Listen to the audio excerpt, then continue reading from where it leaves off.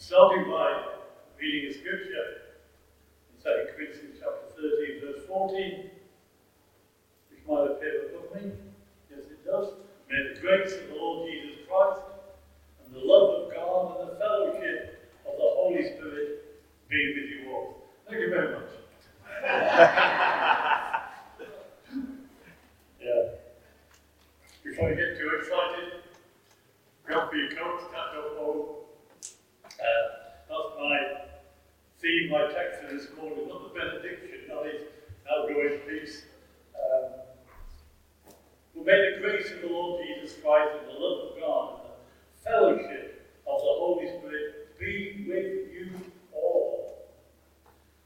This is a very final verse in the final letter the Apostle Paul wrote to the church of Corinth. And at the very end of everything he says to them, everything he addresses to them, he says, may the grace of the Lord Jesus Christ and the love of God and the fellowship of the Holy Spirit be with you all. This was not just a nice phrase to end his sermon with, but with was a passionate desire of this great apostle to the Gentile churches. May the grace of the Lord Jesus Christ. When I was first came into Christianity in my early 20s, totally ignorant of anything of a spiritual nature, and people started using words and phrases, and I was ignorant of them all. And they talk about the grace of Jesus, the grace of the Lord Jesus. And I didn't understand it, but somebody taught me an acrostic. I'm sure most of you will know this acrostic. You take the word grace, and it's G-R-A-C-E, standing for, in case you didn't quite get that, God's riches at Christ's expense. That's what the grace of God is. It's all the riches of God bestowed upon us at Christ's expense. What Jesus did on the cross. Everything that Jesus provided through the cross. Every promise of God provided for us at the expense of Christ. The price he paid when he died on the cross. And we can receive everything from God. You know why? Because Jesus paid the price. The old song, I looked it up on YouTube, or tried to find it on YouTube, about I owed a debt I could not pay. He paid the price he did not owe. I needed someone to wash my sin away. And now I sing a brand new song, Amazing Grace. Jesus paid the debt I could not pay. Okay, for your radio program this afternoon, got a new task. Last week I posted the song at the end. Karen was trying to find that song on the radio show. I think she found it, but it was in tune on the radio.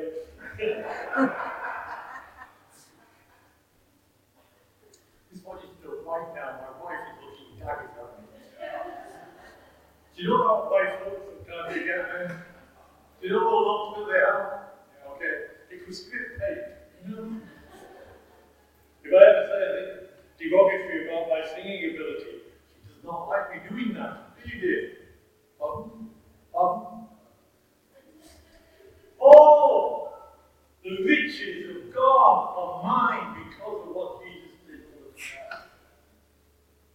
cross. Absolutely staggering. That's why we sing about the amazing grace of God, the grace of the Lord Jesus Christ, and the love of God.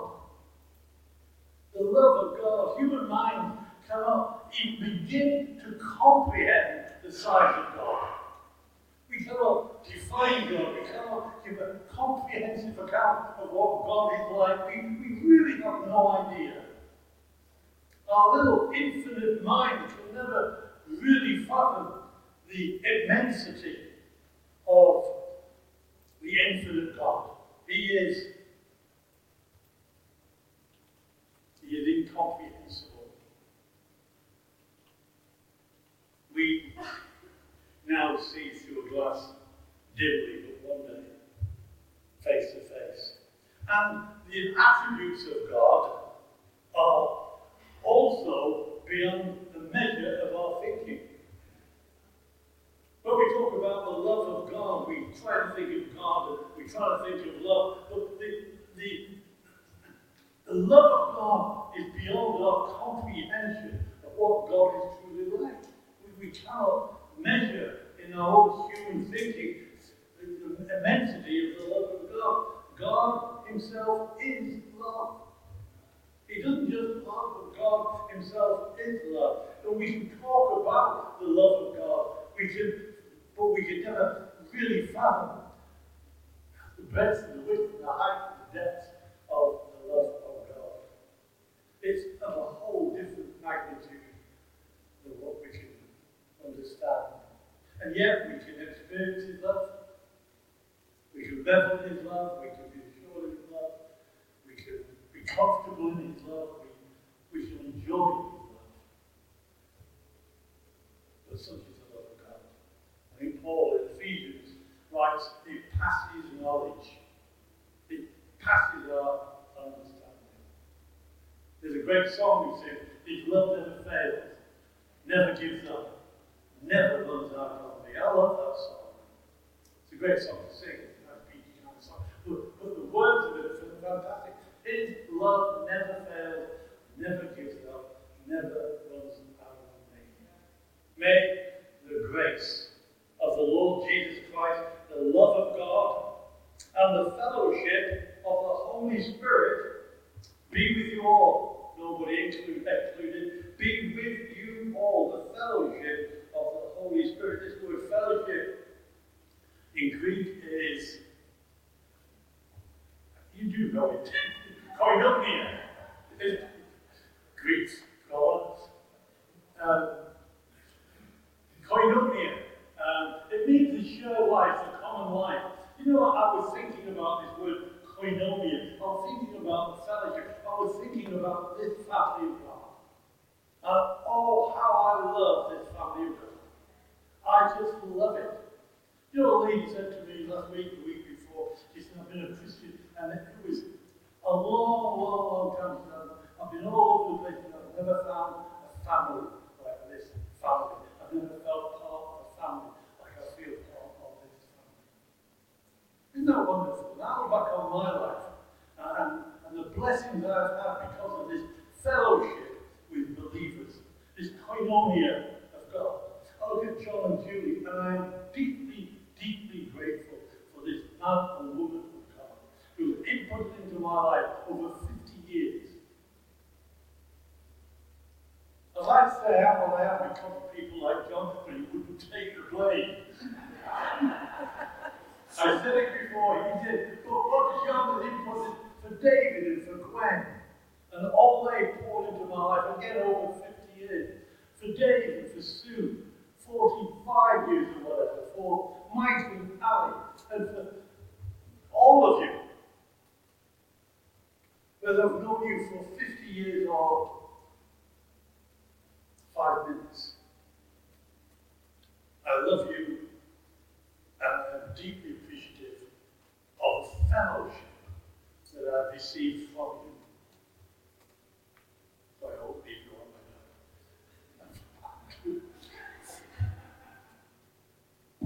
I'm so grateful to God for that fellowship that we've enjoyed together.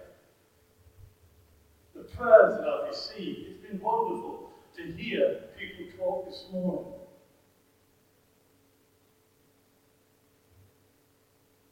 Graham, speaking of Graham, talking about our shared life together. Julia, in her testimony, Thelma, in her testimony, how grateful they are for the fellowship of believers in this house. The love, the kindness, the support. It's been fantastic. The fellowship of the Holy Spirit.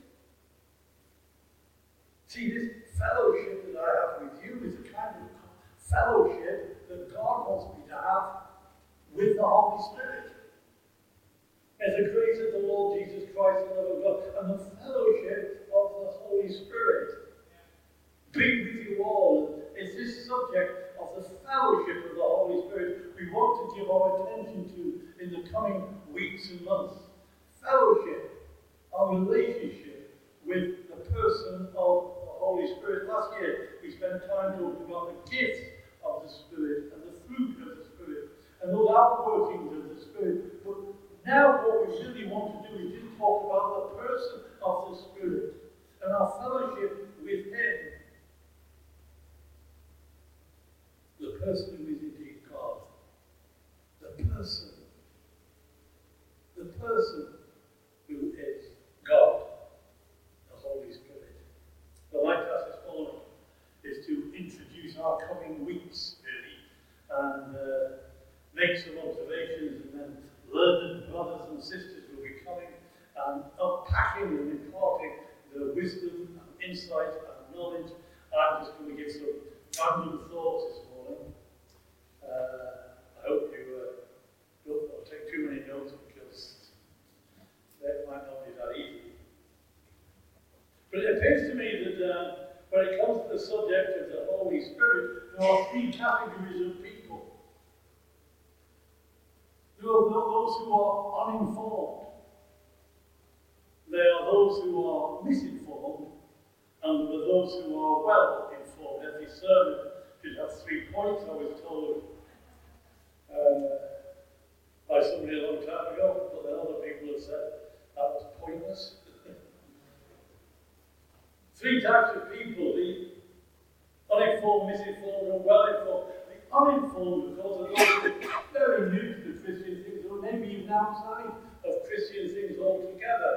Those people who have never been taught on the subject of the person of the Holy Spirit. They are the uninformed. And it's not a new thing, actually, even in churches, because even back in the New Testament times, it says in Acts 19:1 that Paul travelled through to a place called Ephesus, where he found some believers. And when he found these believers, he said to them, "Did you receive the Holy Spirit when you believed?" "No," they replied. "We haven't even heard there is a Holy Spirit." And with great sadness, you can go to churches today, and they might even say the same thing today. There is, what's the Holy Spirit? Great sadness, of course, is many people go to theological seminaries.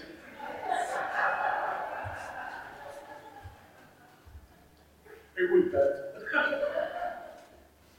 They go to theological seminaries and they have their heads packed full of all kinds of knowledge and information, but never encountered this person called the Holy Spirit. And then they come out of the seminaries and they start leading churches without any ability whatsoever to impact that into those they have responsibility for. Here in Ephesus, there's no doubt that people were believers. They were believers. Paul said he found these believers. But they had not been taught about the Holy Spirit. They were the uninformed. And it was obvious to Paul there was a dimension of life absent in them. And so he immediately put that right. He baptizes them, lays his hands on them, imparts the Holy Spirit. The Holy Spirit comes upon them. They come out in the water and come out being prayed for, speaking in tongues, prophesying. And Paul goes, "That's how it ought to be. Let's get on with doing church now. Let's get on with life." You know, it's a tragedy when church leaders do not teach their people about the person of the Holy Spirit and His power to live a victorious Christian life. God's precious people are so often left to struggle and try to get through life without the power of the Spirit inside of them. They're in the white knuckle brigade, hanging on, trying to be a good Christian, without something inside of them helping them to accomplish what only Him in them can accomplish. Do you know, I have no ability to live the Christian life. It's only by the Spirit of God in me that I can do that. That's how God designed us to be. In the Old Testament, of course, people, the Holy Spirit filled people, but the filling was a temporary thing. It was a filling for a particular task, a particular time. It was not the permanent indwelling of the Spirit that ensured salvation and empowered them to live life. But Jesus, speaking to his disciples about the Holy Spirit, David Lyon spoke to us about that last week. If you've not heard that, seen that, you can watch it on YouTube, on our YouTube channel. But David said to us, he quoted this verse out of John 14:17. The Holy Spirit lives with you now and later will be in you. Right now he's with you. But he will be in you. See, the Holy Spirit was with them. He was operating among them when Jesus was around. Sometimes Jesus commissioned them to go and do a particular job, and the Spirit of God, from that commissioning, enabled them to fulfill what God called them to do. But he was with them, not in them. Is that right? Do we agree? He was with them, but not in them. And they saw the Holy Spirit in full operation as they looked to Jesus. The Spirit was indeed with you. There's nowhere you can go away from the Holy Spirit. Wherever you go, the Holy Spirit is there. The psalmist, Psalm 139 said, wherever I go, you're going to be there. Wherever I go, wherever I journey, up the highest mountain, depth and deepest sea, wherever I travel, you're going to be there. You can't get away from the Holy Spirit. He's with you, but he might not be in you. If you're here this morning, and you've not yet made that commitment to surrender your life to Jesus, as Dave mentioned before, if you've never done that yet, the Holy Spirit might be with you. In fact, I believe the Holy Spirit is with you. In fact, the Holy Spirit is with you. The Holy Spirit is with you because he's wooing you and willing you and drawing you to Jesus. That's what the Spirit of God is doing. If you're in this room this morning and you've never given your life to Jesus, the Spirit of God is drawing you. That's why you're here today. He's drawing you to himself. Does anybody remember when the Holy Spirit was winning and wooing you and you were resisting? I found the Lord. No, he got you down an alley. You couldn't escape. Chased you forever.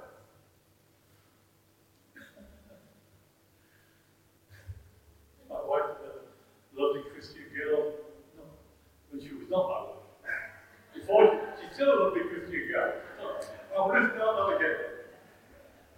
Before we were married, I met Pam, and she was constantly telling me about this person called Jesus. I loved Pam, but I didn't want to know about this person called Jesus. And it was Jesus. And eventually I came to this point where I said to her, look, stop, I don't want to hear any more about Jesus. In fact, you've got to make a choice, me or Jesus, who's it going to be? And she said, fine. My God said, Michael said. See, you're here today because the Holy Spirit is with you. He's been drawing you, he's been winning you, he's wooing you. He's revealing something of Jesus to you. You try and avoid it, you try to put it out in, wherever you go, you'll find reminders that Jesus is drawing you by his Spirit. Isn't that true? He was with them. But Jesus said he would be in them. And after his death on the cross, after his resurrection, before his ascension, it tells us that Jesus appeared to his disciples in the upper room. John 20:21. I think David mentioned this one again last week. Jesus said to them, peace be with you. As the Father has sent me, so I'm sending you. And then he breathed on them and said, receive the Holy Spirit. He breathed upon them.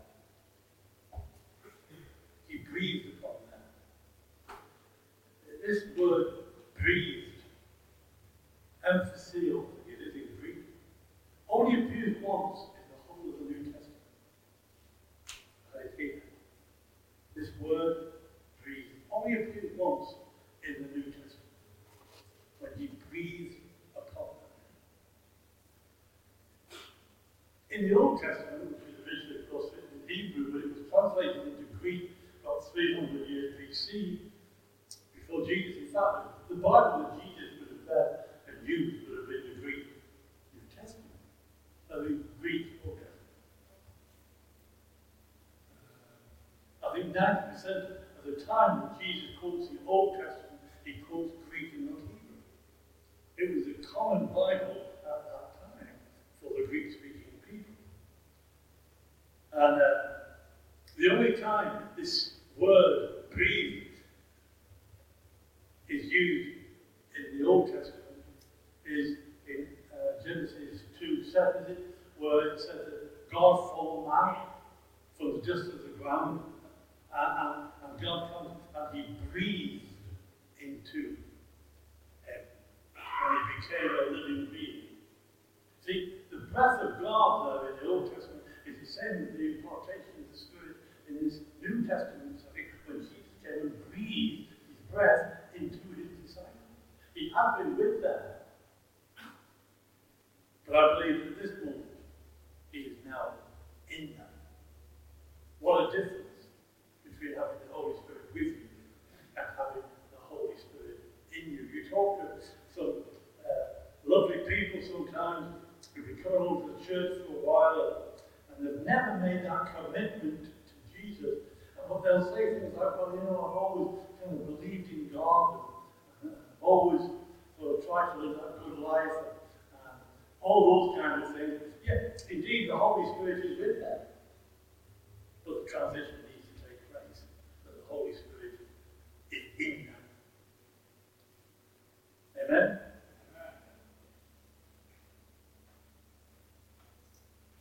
Here in John 20, when Jesus breathes his breath into his disciples in the upper room, a new creation order of human beings begins. A new creation order. But now there's a people again with the breath and the life and the Spirit of God in them.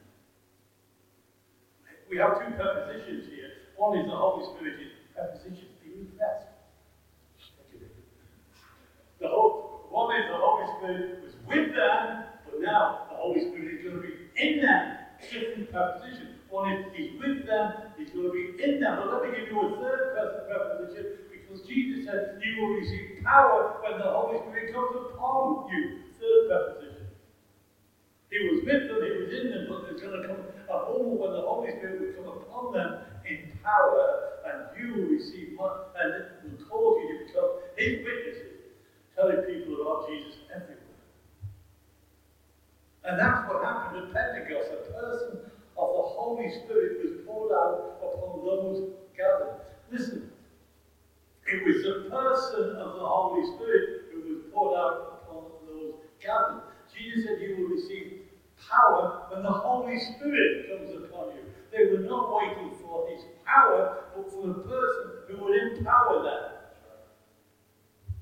Can you see the difference there? They were waiting for a person who would empower them. So often we have meetings where people want the power. I want you to know it's no use reaching for the power. You have to be reaching for the person of the Holy Spirit. The person, not just his power, not just waiting for an experience. The Holy Spirit is not an experience, he's a person. But you will experience his power when you receive the person. They did not know how this person was going to turn up. Had no idea how the Holy Spirit was going to come. Jesus said, wait in Jerusalem until you receive power when the Holy Spirit comes upon you. They had no idea how that was going to happen. We look at our Bibles and see it in hindsight and understand it. They didn't know, have no idea. Maybe the Amazon man will turn up. Who knows? I don't know how it was going to come, but the person was going to come. And he was going to empower them. See, if the person will bring, I cannot have fellowship with power. I can only have fellowship with a person. Ever tried to do any home electrics? Geoff will have done for me, that kind of techie man. I don't like touching electrics because my relationship with electrics isn't good. I can't have a relationship with the electricity coming out of the socket. Hence the tap for you, if you don't believe me. Go home, put your finger on the tap, and then put it in a socket. Give it a try, see how it works out for you. You can't have a relationship with a power, you only get a relationship with a person. And the Holy Spirit, the person of the Spirit, is coming upon us. The difficulty we have, you see, is that the Holy Spirit in the Scriptures it's difficult for us to picture the Holy Spirit. I've said this before, but he's not a picture of God. Because we know he's got a long white dress on and clothes. We get a picture of what God looks like. But we get a picture of what Jesus might look like. But when we try to picture the Holy Spirit, the person of the Spirit, it's very difficult. Because he's always depicted as a dove falling, as a wind blowing, as a river flowing, as a fire burning, as cloud moving. I mean, it's weird, really, to try to picture the Holy Spirit when the Holy Spirit doesn't give us a picture of what he will look like. Is that right? Of course it is. I know. For all of us. But he is a person, not just a dove or a river or a wind or a fire or a power. He is a person. He has all the attributes of being a person. He has a mind. 1 Corinthians 2:11 says, he knows the thoughts of both God and man.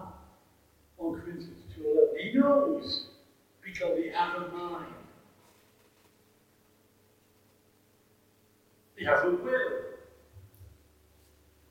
In 1 Corinthians 12:11, he talks about how it's the Holy Spirit who distributes spiritual gifts in the church according to his will. He has a mind, he has a will, and he has emotions. Ephesians 4:30 says, do not grieve the Holy Spirit. He's a person, not just a power. So, when you want to pray for somebody to be filled with the Spirit, here's the deal, folks.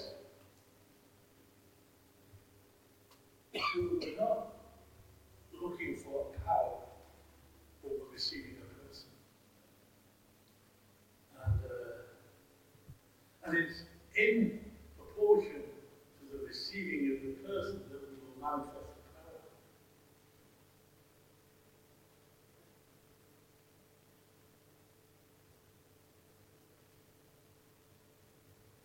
I believe being baptized in the Spirit is just relinquishing my life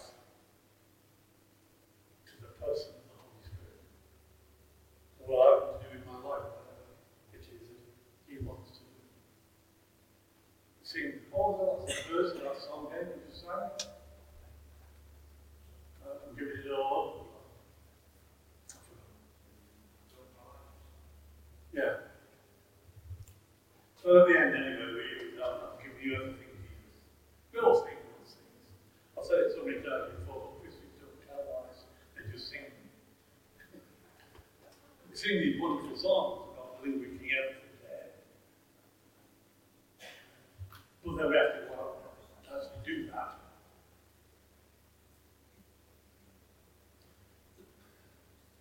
And so, the night I was filled with the Holy Spirit, baptized in the Spirit, the Holy Spirit came upon me for the first time. It was in March 1977. And I went into somebody's house, and the Spirit of God was in this house, with people worshipping and praying, and I was totally against these things. But suddenly in a moment I realised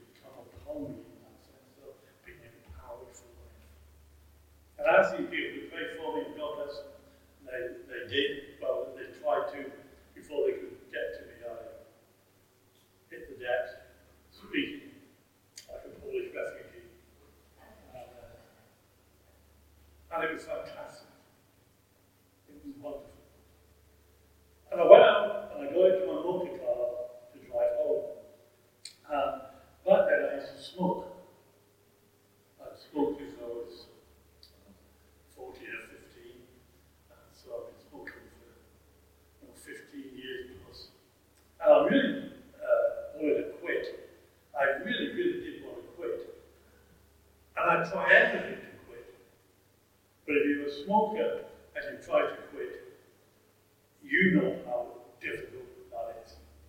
And I couldn't quit. I tried everything. Everything. You name it. You put to hypnotist. You do not want to smoke. Yes, I do.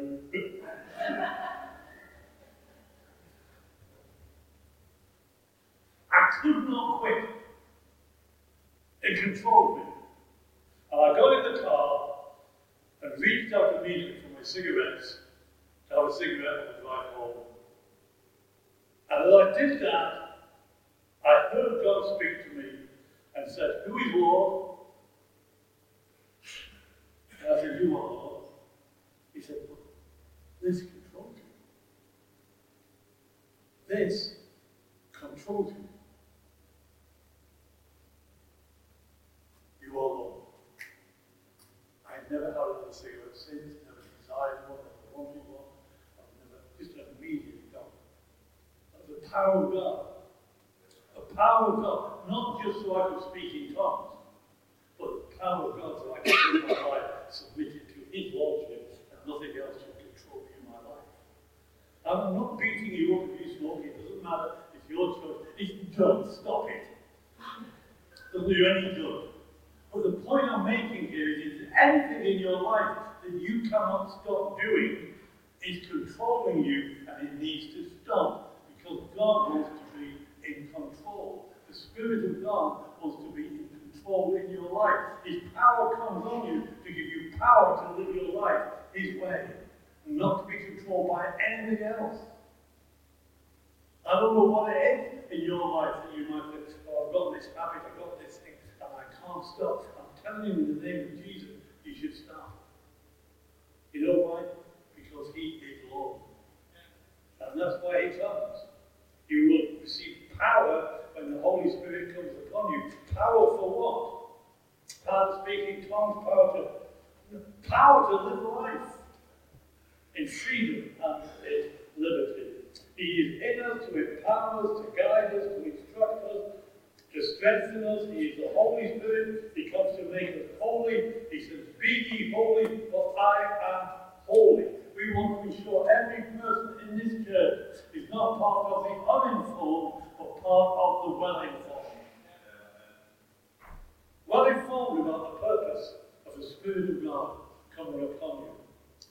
The uninformed, that was the uninformed, by the way, going on to the misinformed, and this is very quick, you'll be glad to hear. The misinformed comes in all sorts of shapes and varieties.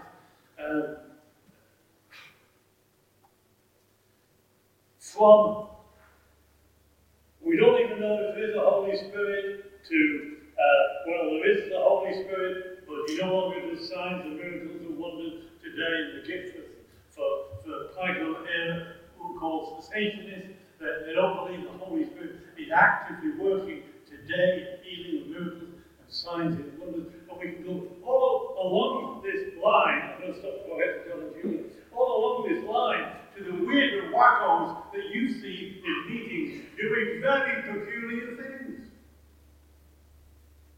Taking it to a whole different extreme. We do not in this church advise you to start dancing around with poisonous snakes. But some churches do. Can I just suggest you don't do that? And there's all kinds of other weird and wacky things. You've seen them. I don't want to talk about them, but you've seen them take place in Holy Ghost meetings, as they might be called, where people do the strangest, most weird stuff and call it, "Oh, it's the Spirit of God on me." No, it's not. Behave yourself. Stop it. The Spirit of God might well occasionally tell you to do something, which might seem strange. My wife's looking at me going, "Oh, you shouldn't say that." That we need to say it. Some stuff you see in meetings is just weird. We all be weird.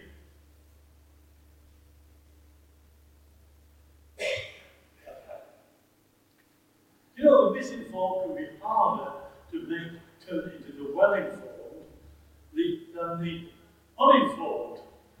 Did you follow that? Okay. I didn't, and I said it.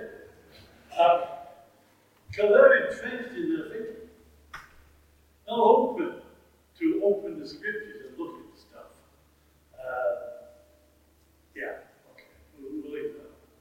Such are the misinformed as also the well-informed. And the most well-informed person, of course, I know is me. I hope he does. But I believe that God wants us all to be well-informed about the things that the Holy Spirit and the person of the Holy Spirit. The well-informed. But that's what we're going to spend the next season, weeks and months doing. Talking about the person of the Holy Spirit, how he functions, how he operates in his life. As I said last year, we talked about gifts and fruit. We're talking more about the person of the Spirit, his influence on us and how we live our lives. You want me to give a denominational title to us as a church, I would. I like the title, Possibilitarian. By the way, that's what I kind of like. I'm a possibilitarian. I believe in Christ all things are possible. So I think he can do whatever he wants to do. But for us, I want all of our people to go deeper in their relationship with the Holy Spirit. We want all of our people to be flowing in the spiritual gifts, believing that they are still for today. We want all of our people to be walking in the truth of the Scriptures. We want all of our people to adhere to the strict guidelines of Scripture in how we should live our lives and how we can walk in our lives. We want to be people who are passionate about accurate theology. Doesn't theology sound like a boys? It's got a negative connotation to it somewhere. But I want you to know more about God is fantastic. We want him to lead us into all truth, the Spirit of God. That's what he came for, by the way. He's come to lead you into truth. And to convict the world of sin and righteousness and judgment. We want the Holy Spirit to have freedom and liberty in all of our gatherings. So that we can be ready to abandon our order of service for his agenda. A couple of weeks ago, I was scheduled to speak, and the sense of the presence of God was such in the room. I said, let's just forget that. Let's just continue to worship him. We need to be able to be flexible enough to abandon our agenda and to allow God to do what he wants to do. Many people think, well, I don't mind God breaking into the meeting as long as I still get my bit to do. I don't want my bit to do, I want his bit to be done. We want to help him to help. We want him to help us in our praying. The Holy Spirit does that. He helps us. But we don't know what to pray for. Anybody find they don't know what to pray for? You think of a situation, I have not got a clue what to pray for here. Or I have not got the clever words. I've got some of the guys in this church, who are good at praying. David Rain, great prayer. John Smith, great at praying. Margaret Bishop. These guys get up and they can eloquently verbalize what I've only got in a muddled sense inside my head. Does anybody else feel like that? Yeah, what do you do? Wow, I wish I could pray like that. But the Holy Spirit comes and even with groanings that cannot be uttered, signs he can understand and translate. He's fantastic at that, the Holy Spirit. We want to work. We want him to work through us to reach a lost world for Jesus. We want to be God's holy people because he is the Holy Spirit. Holy, holy, holy is the Lord God Almighty. How much God? Yeah, that's so. Holy, holy, holy is the Lord God Almighty. Holy, holy, holy. I'm told if I send an email, I shouldn't capitalize it because it's equal to shouting. Is that right? Capitalize it, it's like shouting.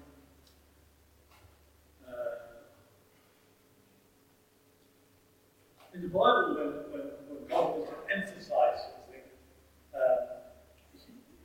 you couldn't capitalize Hebrew or Greek because it's not often lowercase. And so what happens in the Bible, when God wants to emphasize something, as he repeats it. Jesus says, again I say to you, truly, truly, I say to you. He repeats himself. If you want to emphasize it, you repeat it. But in Isaiah 6, when Isaiah has a vision of the heavenly realms, and he sees God, he goes, holy, holy, holy. That's to emphasize what God is like. Holy, holy, holy. And God wants a holy people. He wants you to live a holy life. Pure, spotless, and sinless. That's what he wants from you. You might be holy as I am. Be ye holy as he is holy. That's what God wants from all of us. We might be holy lives. And the Holy Spirit comes in order to help us do that. We won't do it in our own strength. We will not do it like the white knuckle, hanging on, trying to do our best, picking out to you. We'll do it by allowing the Holy Spirit to come on, empower, to strengthen us, to enable us to live life God's way. Amen. Father, thank you for your encouragement to us. And Lord, as we embark upon a period of looking at the person of the Holy Spirit, pray God that first of all your anointing upon those people who are going to come and share with us. In their preparation, Lord, in the coming days and weeks and months, Lord, help them, I pray, to communicate into us that which you have us learn through them. Lord, we want to thank you for the power of God, not only in us but upon us. We pray, Lord God, that we might live today in a manner that brings pleasure to you, a manner which is approved of heaven.